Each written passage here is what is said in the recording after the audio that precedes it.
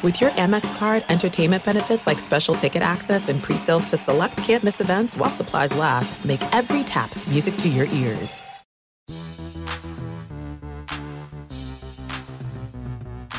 What's going on, and welcome into a game day edition of the Pelicans podcast presented by SeatGeek. I'm Daniel Sallerson. The Pelicans welcome in the Detroit Pistons to wrap up the 4-game homestand. It's also an all-star edition of the Pelicans podcast because I have two all-stars joining me today to talk about Zion Williamson being named an all-star. That is David Wesley and Aaron Hardigan of Fox Sports New Orleans, part of pregame, halftime, and postgame coverage. They're dancing right now, as you'll not be able to see on the podcast, but it's pretty good dancing. I will say that.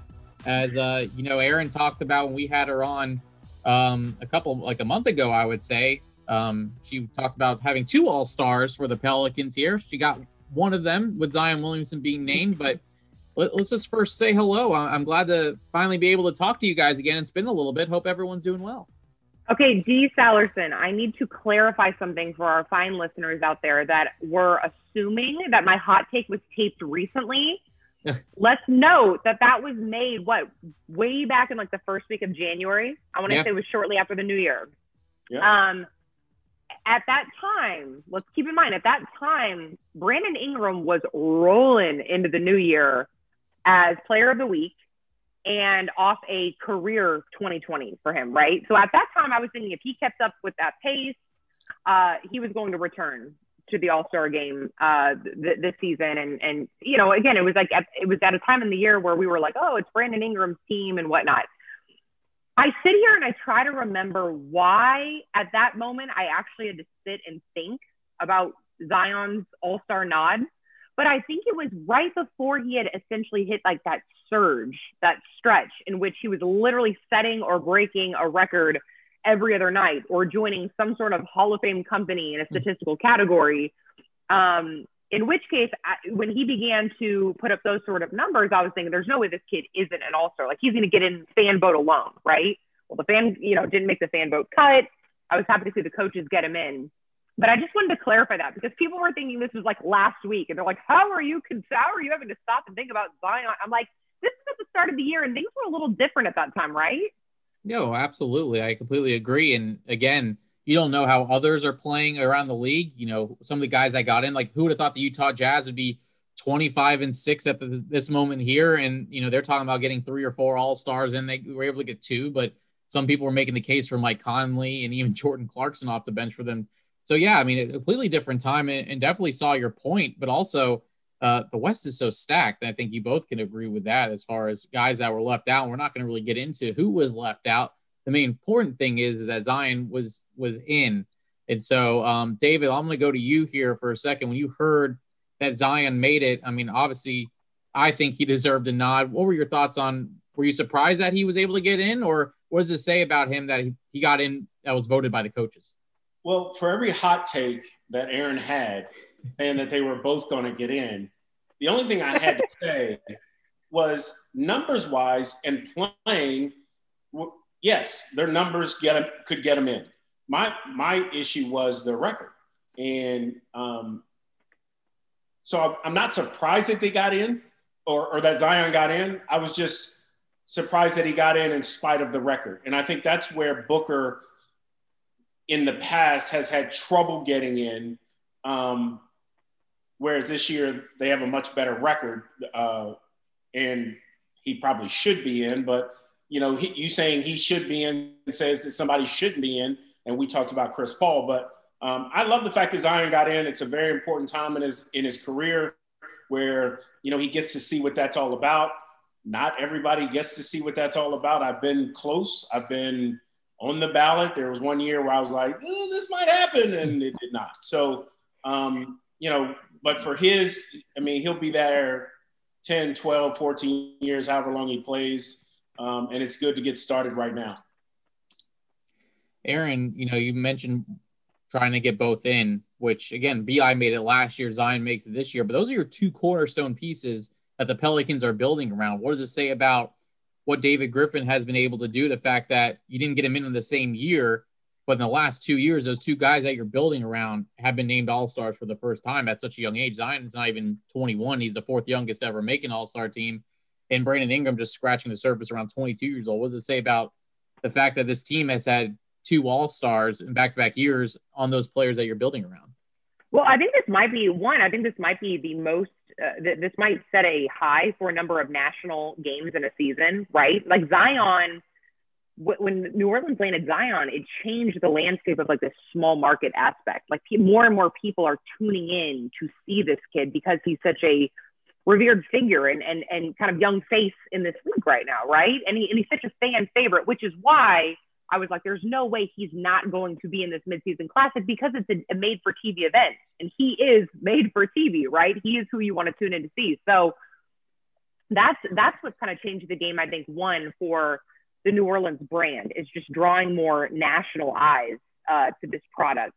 I think Brandon is obviously kind of a quieter figure where he quietly leads this team. I still think this is Brandon Ingram's team, and correct me if I'm wrong, but I don't know. I guess I say that, and then at the same time, I have to stop and consider like what Zion again is doing on a nightly basis. The fact that they're the two kind of like they're spearheading this thing makes it super enjoyable for us, one, to cover, right? Yes. I mean, it's a blast, but it's just future's bright, man. I mean, because these guys they're not even scratching the surface yet. And that's scary to think, David, because when we look at some of the numbers, I mean, Zion is joining the company of Michael Jordans and Magic Johnsons and Kobe Bryants in various statistical categories. He's 20 years old. He's not even legally able to have an alcoholic beverage at this point in his life, and he is already among those names. I think it's special. I think it's special, to add to what she's saying, that, this team, small market, has 2 guys that are growing and growing fast. You got one that's must-see TV. He's going to give you the dunks, the power, the strength, the agility in Zion, and then you're going to have a guy who's, KD light, where he can knock down threes. He can put the ball on the floor. He can pass, make all the passes. He can finish at the rim. He will dunk on you if you get caught slipping. So, to have those 2 guys the front of your team at such a young age, you can only imagine what the future can be as you build this team around them. David, I want to go back to you for a second because, we talked about when Aaron, talked about the 2 all-stars, that was before they even went on this long 6-game road trip that did not give the Pelicans a lot of success. They went 1-5, but when they came back, that's when you started to see Point Zion and him being able to play make a little bit more and him starting to take the ball up and start top of the arc and make his move. And you started seeing the assist go up. You started seeing the points in the paint, go up for him as he leads the league in that. How have you seen him grow even in just a matter of the month and a half since that road trip where you're seeing Zion do more than just go to the rim and use his power? He's able to make decisions on the fly and able to do a lot more than just go to the rim. Well, then that takes me back to what Aaron was talking about. This is Brandon's team. I think it's quietly making a shift to Zion's team. And I think more and more the coaches and players are starting to understand that this young man can give us success in different ways. And he's not just bully ball, I'm going to shoot 25 times. He is reading defenses. He's reading the right passes. He's seeing the double team. He's reading that and making the proper plays. And it seems like when he has the ball in his hands, good things happen. So I think the growth in him while they were out on the road became evident that, hey, well, we had a couple opportunities to go to him late. We didn't. We have to see what more he can do. And I think, with him only, 54 or 5 games, they didn't know.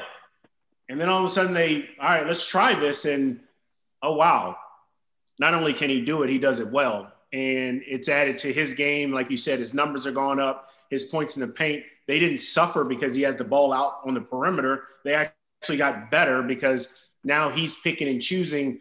And again, you get that size body on the move and can change directions. Defenses have problems, big problems, trying to figure out where he's going, his agility, his ability to get around defenders. And, you wonder where that ceiling is for him. and I can't really see it because he possesses so much. It's a good point, and I think a lot of people talk about a ceiling, but when you're also 54 games in, why is there a need to have a ceiling right now too? I mean, he's only scratching the surface, so a lot of people want to put he's not going to be a Hall of Famer. He's only going to be an All-Star this amount of times. Like, he hasn't even technically played a full season yet. Not even 82 games, and we're already trying to figure out the rest crazy? Of his career. And I just want to be like, slow down. Why don't you enjoy what he's been able to offer?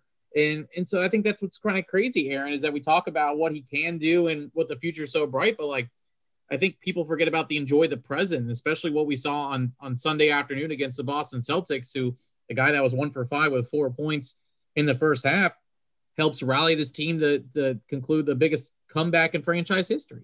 Can I jump in there about that too? You know, we're in the social media era and, you know, microwave era. People want it now. People are so busy taking pictures and posting instead of enjoying the actual event and moment they're in.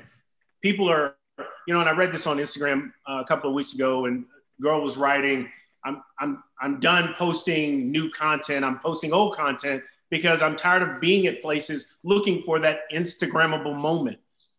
Zion is giving you all the Instagrammable moments you need. You don't have to worry about, is he going to be a Hall of Famer? Enjoy the ride, like you said. But to that point of wanting it now, it's like, are we not allowing him that growth and development period like we do most guys that enter the league, right? Yeah, like, are we just like bypassing, like, he needs to be this great now and he needs to, and that's why I still say it is Brandon Ingram's team to an extent because he has more years experience, right? And, you know, I don't disagree with you. I don't honestly, and I don't think we need to sit here and say it's one or the other, right? I mean, they can do it together because what I love most about this team is that I love when every night maybe brings a new leader, when it's like, when it's balanced scoring, but it's someone new, maybe kind of sparking the comeback that night or leading the charge, whether it's Nikhil off the bench or JJ off the bench, or, you know, we've seen Josh Hart, we've seen Lonzo Ball, you know, and I that's when this team is really hitting on all cylinders, is when it's coming from all sides, right? But, you know, I just think Brandon does have the experience, and I think we need to give Zion that grace period. Again, Daniel, you mentioned, and David and I always laugh about this on the show, that he hasn't played a full 82 games yet. And here we are kind of expecting and demanding so many things from him. And you know, he's still a kid. And I think we just have to kind of, and again, we have to sit back with perspective and realize that, but also just simply appreciate it. And how lucky are we to get to watch him and Brandon Ingram for the next, at minimum, 5 years. I mean, B.I. is fresh off that max extension. Again, which goes back to why when I made that hot take at the start of the year, I'm like, man, this is like 2020 was the year of B.I. Can we all agree on that? It was the year of Brandon Ingram. He was our silver lining to the year that was 2020.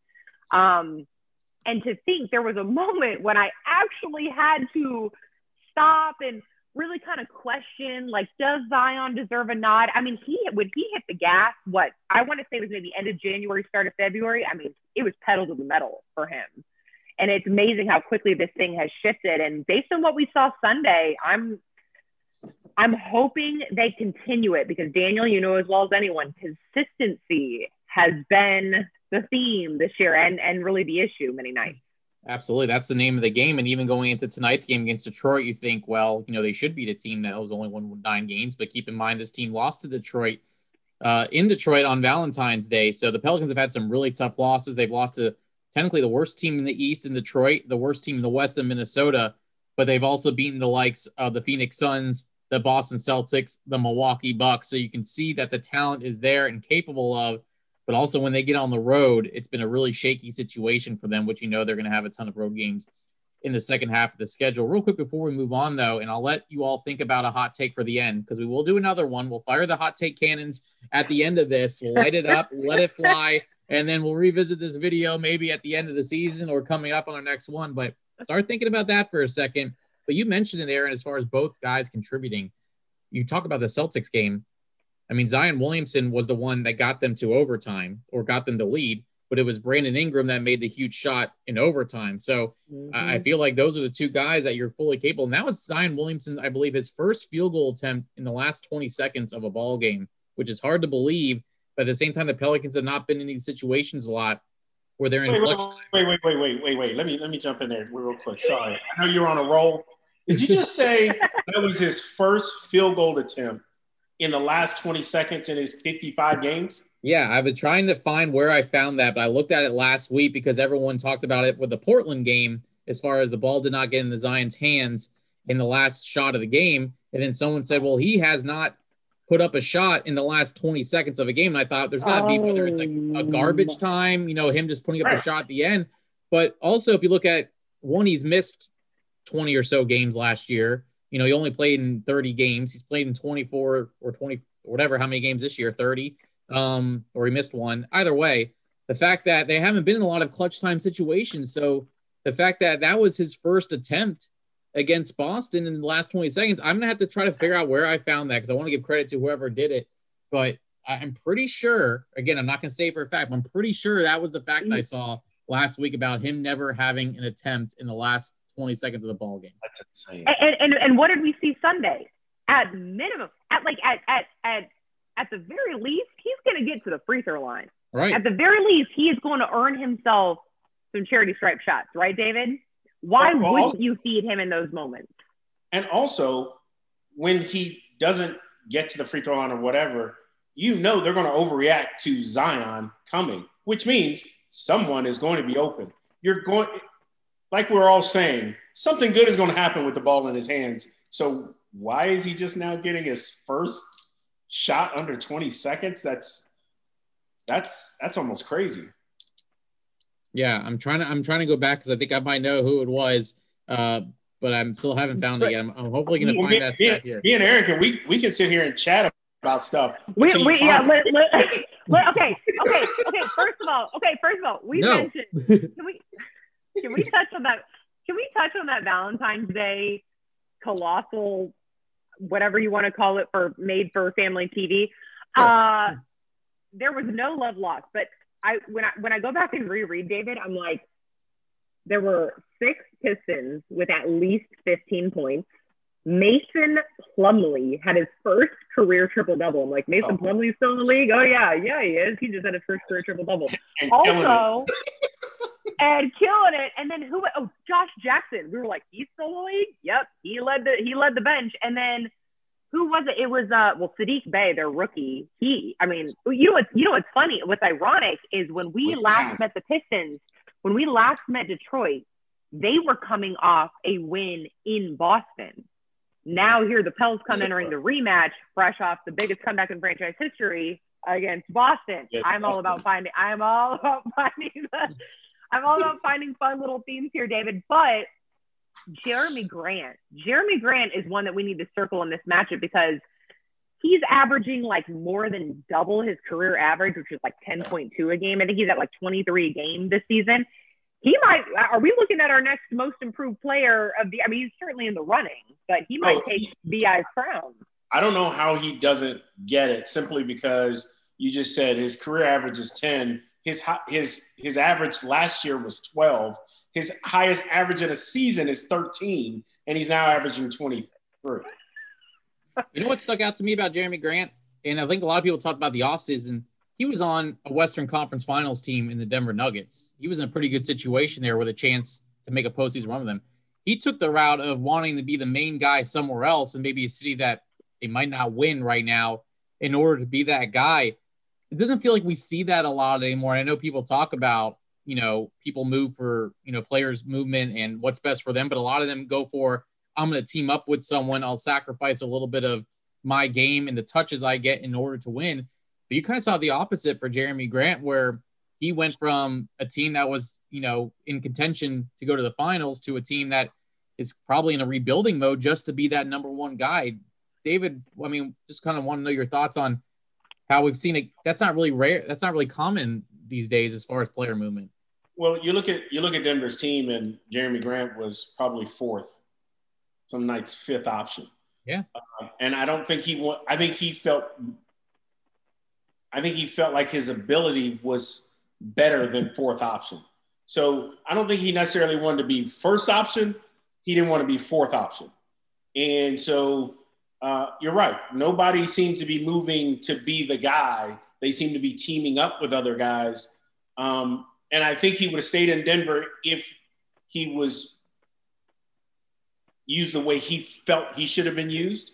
I can't imagine going from a team that's in the playoffs, the last 5 years, to a team that is in Strugglesville most of the time. So it's a unique situation. It seems to be working out individually for him, but losing stinks.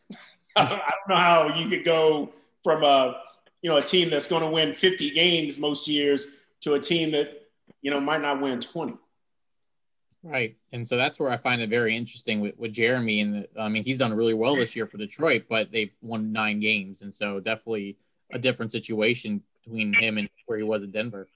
It's probably why Blake Griffin wanted out. Keep in mind, the Valentine's Day game against the Pelicans was, I think, the first game that Blake kind of sat out. Like, he wasn't even in the building. Remember, David, we were almost like, we were 15, 20 minutes to show. And we were kind of banking on like a Blake Griffin walk in and Zion walk in, because I was going to note, hey, it's a matchup of the 2 fastest active players to the 1,000 point club, right? So, and then they were like, hey, Blake's not even in the building. Like, Blake didn't even show. Then we come to find out, but I don't blame him, right? I'm sure the money's great, but at the end of the day, we're all competitors. You know what I mean? Like, we want to win. We want to win. At the end of the day, money can only take, well, I don't know. I think about that. I'm like, you could probably pay me millions to. That's a whole different podcast. $8 million a year to go to a loser. I got a wedding to pay for. I'm like, you know what? Yeah, I'd rob the bench. I'd rob the bench on a loser making a few million. They're gonna pay me $8 million to sit on the bench. Sure, I'll go. Way less than that. I'll take way less than that. Yeah, I'll take the league minimum at this point. Yeah. No, it is crazy. And then, again, that's something that we'll have to talk about in another podcast with player movement and things like that. You have guys sitting out, but again, that's a whole different podcast for another day. Before we get to the hot takes, before we get out of here, there's 6 more games, including tonight for the Pelicans, before the first half of the schedule is done. Later this afternoon, as you're probably listening to this, the second half will be released at 2 p.m. Central Time. We're about noon Central right now taping this. What do you want to see from Pelicans in these last 6? I know, Aaron, you mentioned consistency, which I think is pretty spot on, but is there, whether it's growth from the bench, whether it is the defense stepping up, whether it's just finish with a winning record heading into the first half? I'll start with David and I'll go to you, Aaron. What do you want to see? What are the goals for this team in the last 6? Just in the last 6, I would say better bench production. And when you say consistency, I think it covers the Pelicans all the way across, because they're doing a lot of things well. They're just not doing things well consistently. And I think I would say more consistency in their level of energy, where they don't have such a fall off. When I think about the last game we covered, how, they scored 30, 30, 30, and then 7. Like, where did their energy go? Not only did they score 7, they ended up scoring 7 in 9 minutes. They gave up 41. So offensively, defensively, the team just checked out. And for whatever reason, tired. I can't remember was that a back-to-back, the second game of a back-to-back maybe? Or was that the first game of a back-to-back? Yeah, it was we had a game off in between. It was Wednesday was Portland. And then Phoenix was Friday. Wednesday was the Portland game, and then Friday was the Suns. Yeah, so that doesn't, I can't explain that, but that's the kind of stuff I would like. But to your point, we had a Tuesday-Wednesday game. So the Portland loss, the Portland collapse was the second night of a back-to-back. Yeah. Right. So that, for me, I think that would be better bench production in the last 6 games moving forward. And then, of course, the the energy level stay more of a high than it does. So to that point too, David, Stan actually, and Salerson, you were on the call yesterday following practice with Stan. He had an interesting bite. Someone had asked him about, the Boston comeback, obviously, and something about stepping it up in the fourth quarter. What did you make of the way the team really, stepped it up and changed? He said, yeah, it was kind of, How did we get there? Okay. It was a little bit of that, but he also felt like it was sound 48 minutes of just kind of sticking with the plan, like the coming back was sticking with what we were doing well, keeping with the plan. Don't abandon it just because shots start, shots aren't falling or things aren't going your way. Keep with it. It's like a steady drum beat, right? I'm making a drum beat. The listeners can't see me, but I'm I'm drumming over here. He said that and I thought that was interesting, David, because he said that's what it wasn't all of a sudden we just surged up, I mean, it was like we stuck with what we were doing well, and especially defensively, which began disrupting what they were doing well. Does that make sense? You know what I mean? And yeah. I thought that was interesting. And that's very important because a lot of times when they're down, they just start jacking threes from everywhere. Exactly. Mm-hmm. They get away from what that was working, and all of a sudden, and offensively and defensively, they get away from, they're trying to get it all back in the 12-point shot that doesn't exist. So, yeah, I think that's huge that he pointed out the fact that, it wasn't like we just all of a sudden got hot and started launching threes from everywhere. We stuck to what we were doing and that came back. So that's a good lesson for the Pelicans. And defensively disrupted what Tatum and Brown were doing so well, which is also key because in order to make up that ground and to dig yourself out of that hole, you gotta slow them. You Right. gotta slow the opposition. And so I just think, Daniel, that's what I want to see more of in the second half is what Stan has been preaching this entire first half, is just consistency and staying with the plan. Don't abandon it as soon as things go wrong. You got to, stick with it. The results will come, and you got to trust. You got to trust that, and I want to see more of that trust in the second half. All right. Zoom says I have 7.5 minutes, so I don't want to end like The Sopranos and just black out here in 7.5 minutes. So I'm going to give you all a minute each. If you have a hot take, to fire away. If not, then we will end the show. But have you all thought about anything? Maybe a prediction for the second half, a prediction for the last 6 games, or anything you want to get out there that we can go to in the next couple months and go? I want David to be chastised this time, so I'm going to let you. I'm going to let you make the walk out on the limb first, buddy. The Pelicans will get to 500 with 5 games left to go in the season. You really almost just took exactly what I was going to say for my hot take. I think the Pelicans will finish the season at or above 500. And okay, so that's kind of like what – go ahead. Can I ask you guys a question then, which might play into mine? We got 6.5 minutes. Do they make a play-in game? Yes. At 500. Yes. They're in. That's my hot take. Is they will be in a play-in game. They've been lingering. They've been lingering around. They've been lingering below like that final play-in spot for some time. Again, if we remain consistent, would your hot take have stayed the same if we'd have been like, no, they don't get in the playoffs with that record? You would have changed your hot take? Yes, because then I could do the talk to the hand again. wait, hold on. Now that we have an audience here, David. When I wrote you yesterday and I was like, talk to the hand, you were like, oh, I got some things to say to that hand. We got 5 minutes left. What do you got to say? Yeah, 5 minutes and 45 seconds. This is not the time. It's not the time. Okay, so can I ask you just this? And again, it's something we kind of touched on, I think, before we went on air. But my hot take could still stand if Anthony Davis is unable to compete in the All-Star game, and if like Devin Booker also isn't able to compete for whatever. I think if Devin Booker also, so because my thought was, okay, if AD doesn't play, they need to replace. What are the chances? My question to you is, what are the chances BI could be that replacement over a guy like Booker, who I think, in full honesty, probably deserves it more? And that's what I was saying. I think Booker, his record, Booker too has that wow factor. Booker puts up some shots that are just amazing. He drives, he penetrates. And that's why I think he would go before Brandon. I think that's a tough ask to skip Booker, go to Brandon, because I think he would be first on the list. Now, if he can't play, obviously Brandon would be the next guy. But do you think Brandon would be the next guy if Booker? I mean, if you're looking at like a Jamal Murray, I mean, there are so many other names. But where do you think Brandon stacks?